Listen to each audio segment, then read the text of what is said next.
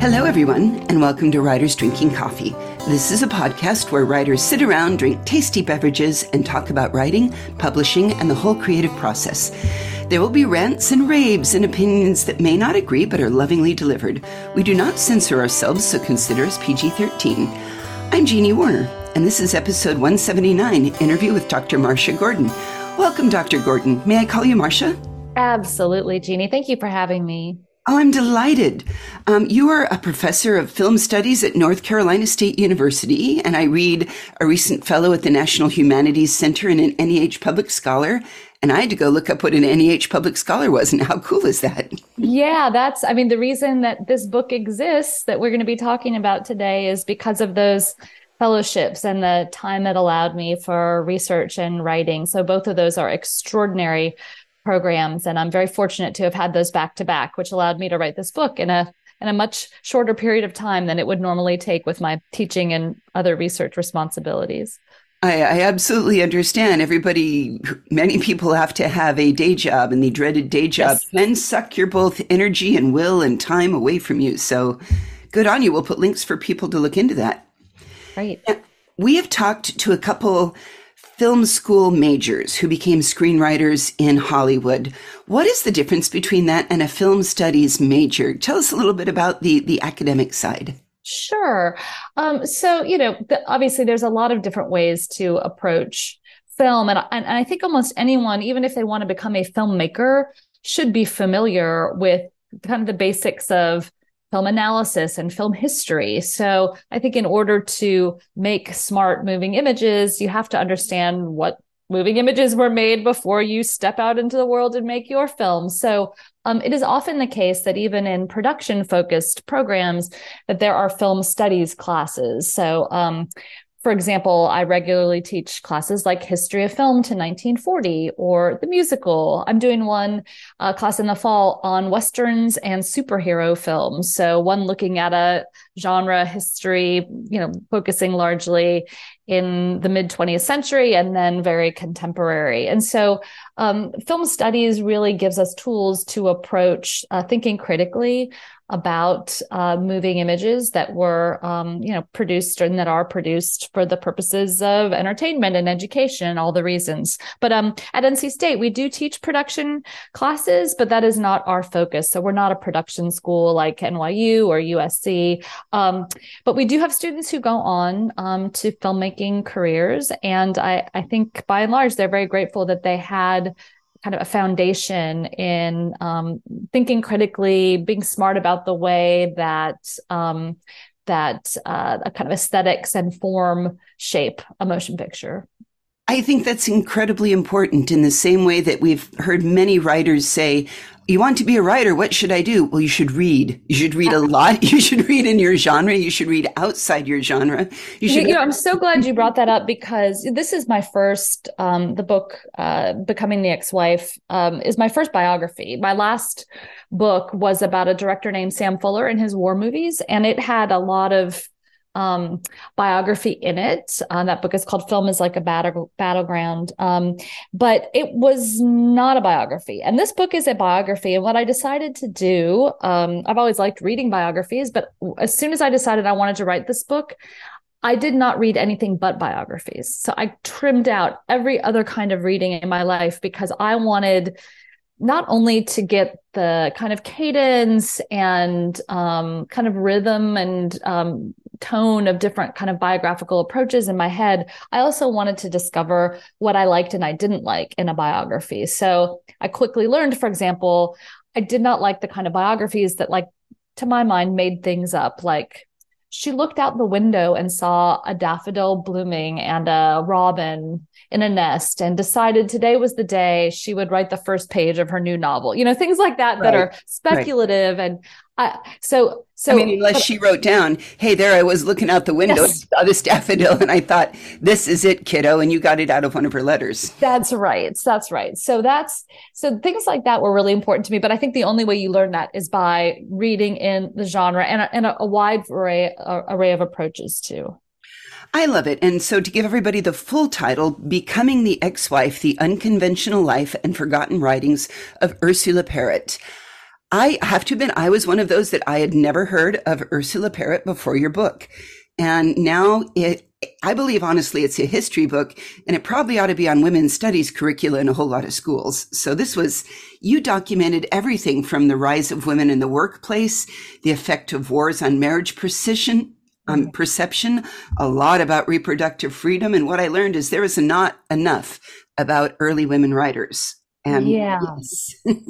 Yeah, I one of the things that I really loved about writing this book is that it touched exactly on so many issues, right? So I'm telling the story of one woman's life, but in any life, especially a life that is public and engaged with topical subjects, which Ursula Parrott was a best-selling novelist and short story writer, really from the late 1920s into the 1940s, and she wrote about many things, but she often wrote about career women and divorcees and single mothers.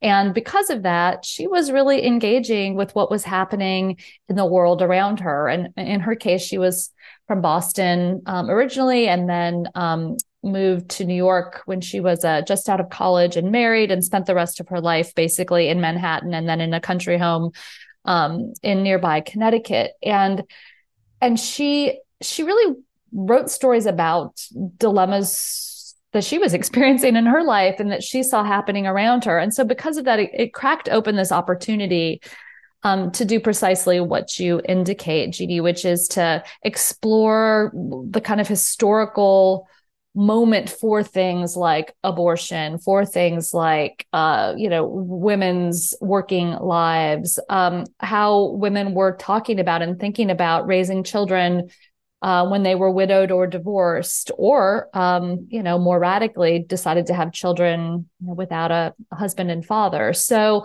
I really loved that part of this book because I'm a researcher at heart, and it gave me great pleasure to go down these rabbit holes of information and then to try to figure out how to distill them into something succinct, right? Because, this is a book written for a general audience. It's not an academic book. So I wanted it to be very readable and engaging, and yet still, give people the sense that they were taking away knowledge. Well, I absolutely think you succeeded in that because I found it very engaging and easy to read. But I had an interesting thought that occurred to me as I was reading it.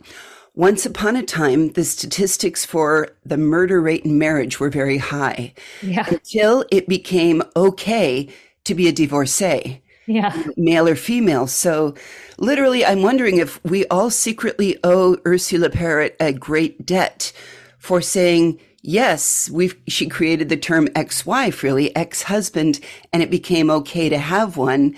And a divorcee was not looked down upon, so that life goes on and people stopped killing their spouses. Yeah, that's a very interesting observation. I had not thought about it in those terms. Parrott, she didn't invent the term ex-wife, but she absolutely popularized it and was credited with doing so. It became kind of an identity category. And she kind of ushered it in with the publication of her best-selling novel, Ex-Wife, in 1929, which I should add was recently republished by McNally Editions. So people can now read it for themselves. And it's a wonderful, smart, just immensely readable and teachable and topical novel. But I do think that it's fair to say that she's part of a wave of normalization of divorce. And part of her message was we have to tell people that, like, it's not that you enter into a marriage, thinking like, okay, if this doesn't work out, I'm just going to get a divorce. You enter into it with the best intentions, but it's not the end of the world if the outcome is divorce. And people should not be trapped or paralyzed by bad marriages because of the stigma. And, of course, this is partly an urban privilege, right? Like, she's Boston and New York, and then she's spending time in Hollywood. This is, not the Midwest. This is not the South. This is not, not small towns anywhere. Exactly. And so upstate New York has its own, probably even far more rigid rules, but exactly. And of course, these things are legislated at a state level. So at the time that Parrott was living in the state of New York, the only grounds you had for divorce was infidelity. So you had to prove that one or the other spouse had committed an act of infidelity in order to get divorced. It didn't matter if there was brutality or any other kind of neglect. There was only one ground. So she's also really kind of thinking about the institution at a time where a lot of people, are discussing in the popular press, in state legislatures, what is the nature of this institution and what are the good reasons for dissolving it? I enjoyed reading a little bit about her accounts of when she got divorced on the different ones, and intolerable cruelty, especially because there's a movie called Intolerable Cruelty. Yes.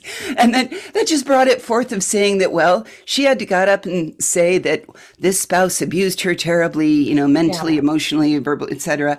And you could read through that and say that probably wasn't true, but I understand that for legal reasons, you had to say that. That's right. That's kind of sad. Well, and it's why Reno, Nevada becomes a boom town, because they had a short residency requirement. So, if you've ever seen the wonderful late 1930s film, The Women, directed by George Cukor, about a bunch of women waiting for their divorces and making very, very funny jokes about the state of their lives and of the institution and of their husbands. And but you did not have to have a reason as long as it was an agreed upon divorce. And so it became an industry. And that's, how Reno, made its name and fortune in the 1930s with all of this traffic, especially of people from the East who had the, money to send their, wives basically to Reno for 30 days to take care of the divorce.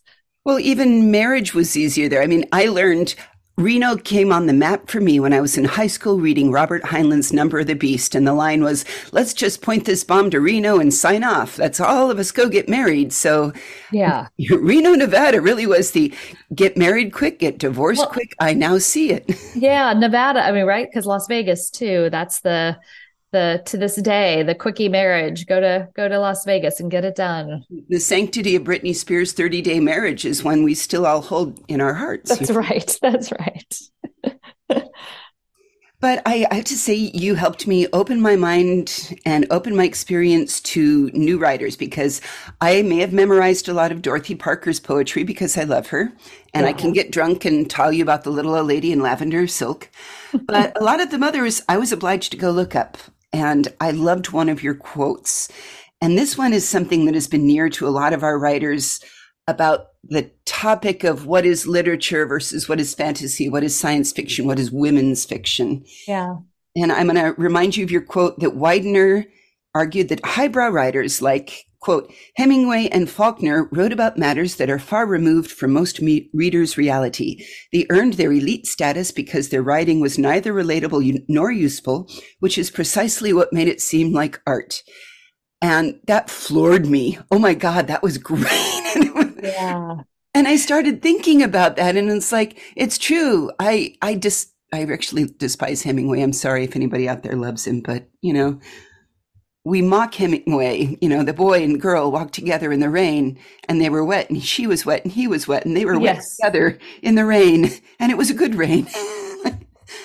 Who said that's good writing? You just cut out. So can you repeat the end of that? Sure. That is the famous Hemingway mocking that a friend of mine used to do. The boy and girl walked together in the rain, and he was wet and she was wet, and they were wet together there in the rain. And it was a good rain. And who decided that was good writing? Yeah.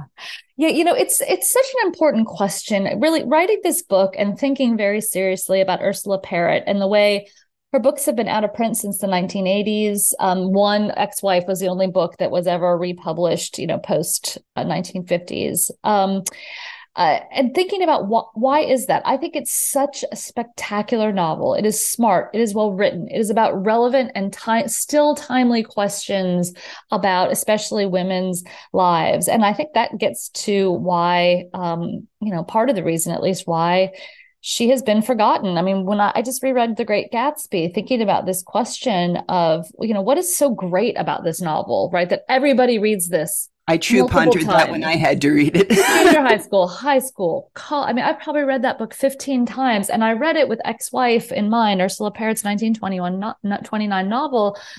And I thought, this is half the novel to me. Okay. I just don't, especially because the women characters are so thin. I mean, they just have nothing. This is a novel that's not interested in the female characters at all. And uh, it's about it's about the past. It's a period piece. And one of the things I love about Ex-Wife is that it still has relevance today. I mean, there's an abortion scene in Ex-Wife that is so chilling and moving. And I think about the conversations we're having today about abortion in this country. And, abortion and birth control were both equally illegal when Ursula Perrett was, sexually active in the 1930s, in particular. And that she might have died from toxicology brought upon by one of those descriptions of, and I'm not going to go into it here because that's almost too squicky, but oh dear God, that was one of the many ways that they aborted. Holy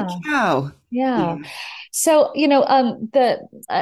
Carl Rollison recently wrote a review of my book in the New York Sun, and he did something really interesting in it. He compared her to William Faulkner. He's a Faulkner expert, and he talks about in his review the fact that Ex-Wife and The Sound and the Fury both came out the same year. Perrett and Faulkner had the same publisher, so their books are advertised side by side, in 1929.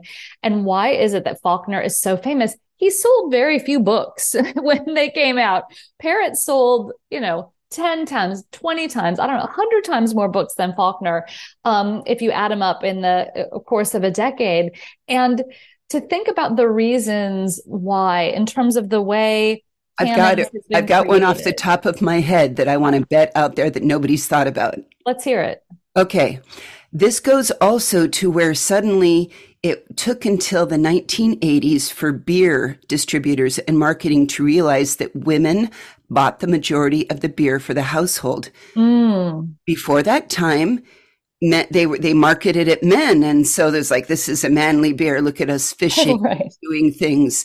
And nobody realized that but the women are the ones that do the shopping.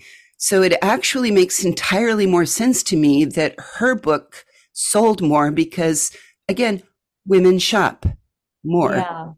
Yeah. And that's well, certainly the film industry always targeted women as their primary ticket buyers in this time period. So that question of who's the consumer of the household, I think it definitely slanted towards the female. And then this is also a period of time, as I discuss in the book, where women are also entering the workplace and getting careers, for really the first time in a wave in American history. And so it's no longer just that, the men earn the money and the women spend it, but now if they want to, they can earn the money and control, all of these avenues of their lives. So that's part of the arc of this narrative. But that question of, why is it that a novel like Ex-Wife and a writer like Perrett have been so marginalized? It's a complex. It's not just one thing, right? It's certainly partly a denigration of any books that were targeted towards women, which her books were.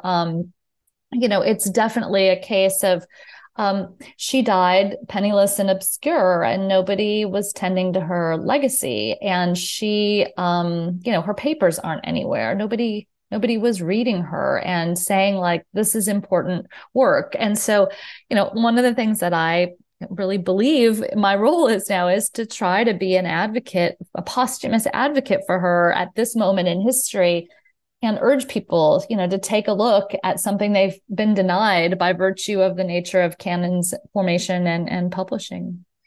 I was musing, you brought up something that affected her popularity and her ability to be published and write that we haven't talked much about before also, the Hayes Act. And I know, you're a film studies person, so you have it, but for our audience out there, the Hayes Act, similar to Comics Code. I mean, we know a little bit how Comics Code affected a lot of the writers because of, you can't show blood spurting out of a corpse anymore, that no, we have to be moralistic.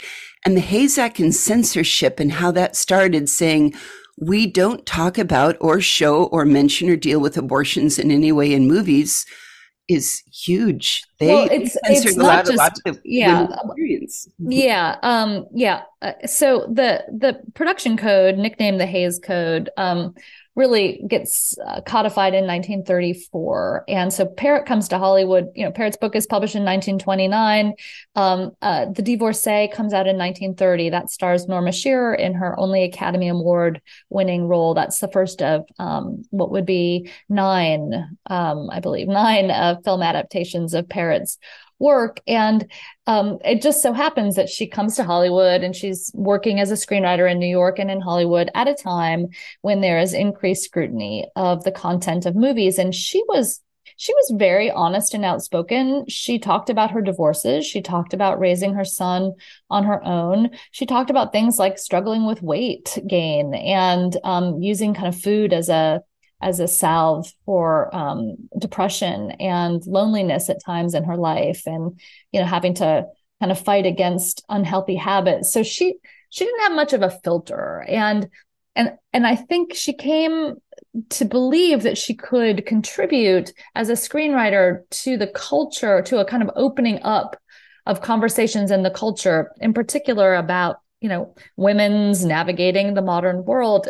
But you could only do so much, right? Because Hollywood had to protect itself. And that censorship was internal. It's not the government censoring the film industry. That's the industry saying we need to start censoring our own product, or the government is going to come in and censor it. So it's all about follow the money. It's all about how do we push boundaries as far as we can without getting scrutinized and censored. We want to keep people buying tickets at the box office. So we've got to keep things like a little bit racy, but a lot by implication. And so there's really a shift before 1934 and after 1934. And Parrott straddles both of those. So the pre-code, as we call them, films that were made from her works before 1934 definitely have a raciness and an edge that the films adapted after them did not have, sorry. And for those of us that do love history, it was the 20s and probably the roaringness of the 20s that there were a lot of states that did start pushing censorship bills. So for those of us really grumpy about censorship going on today, I just want to say, hang tight, baby. It's not terribly new. Yeah. Well, also, what they did is and this was another reason for Hollywood creating this code that everyone, had to adhere to, was the state censorship boards would literally take film prints and cut them, like take out the racy scenes. And so, some states, Ohio was a notoriously strict state, would cut. And if you're just cutting out parts of films, then they become incoherent, right? They're not worried about the plot. They're worried about a negligee. And so the Hays Code was also like, it's better if we handle this. And we're trying to, to kind of figure out a place where everybody can be satisfied. It's an illusion. And of course, you're not going to make everyone happy, but it was the kind of best solution they could come up with at the time. Do you ever sit and do a little bit of armchair psychology analysis? Because I read this and Ursula struck me as, I think she had a little bit of a bipolar disorder. Well, I would hesitate. Yeah, I would hesitate to do that only because, such kind of a diagnosis.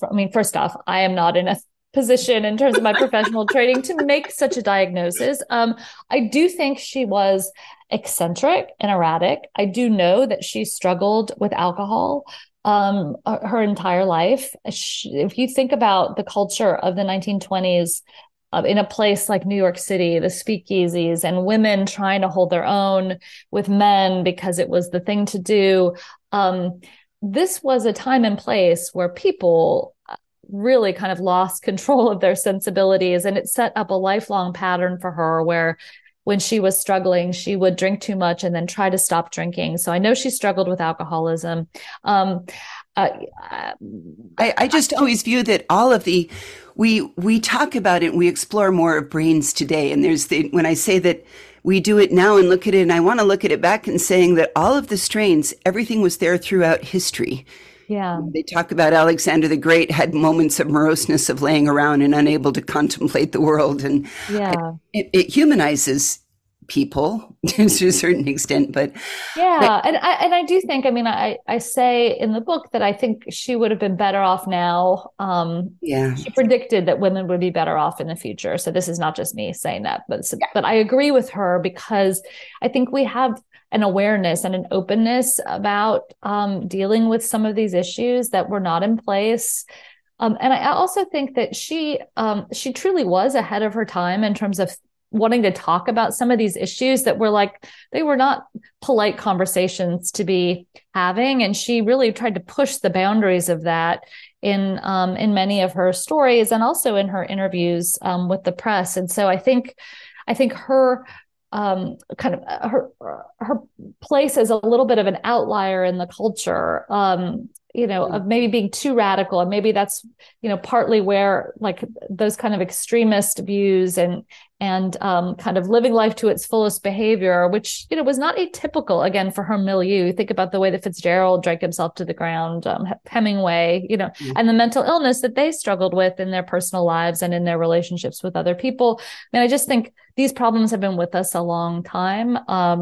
But I would not, hazard a guess as to what her particular issues were. That's just impossible from this distance, given the lack of information I have too. As I talk about in the book, nobody kept her papers. So I am grateful that I had as many letters as I had of hers to read because her agent and one of her lovers saved all of the letters that she wrote to them. But I'm missing big parts of her life and her story. And those are often, those are from the later and the darker and harder period of her life. And maybe if I had more insights into that period, I would feel more comfortable with kind of understanding her psychological state.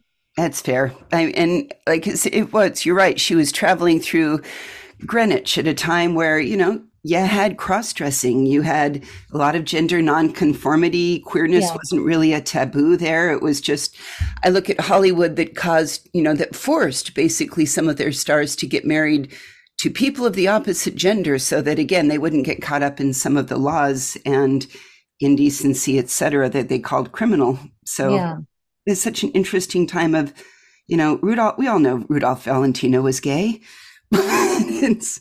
The history of Hollywood and trying to manage their stars and their identities.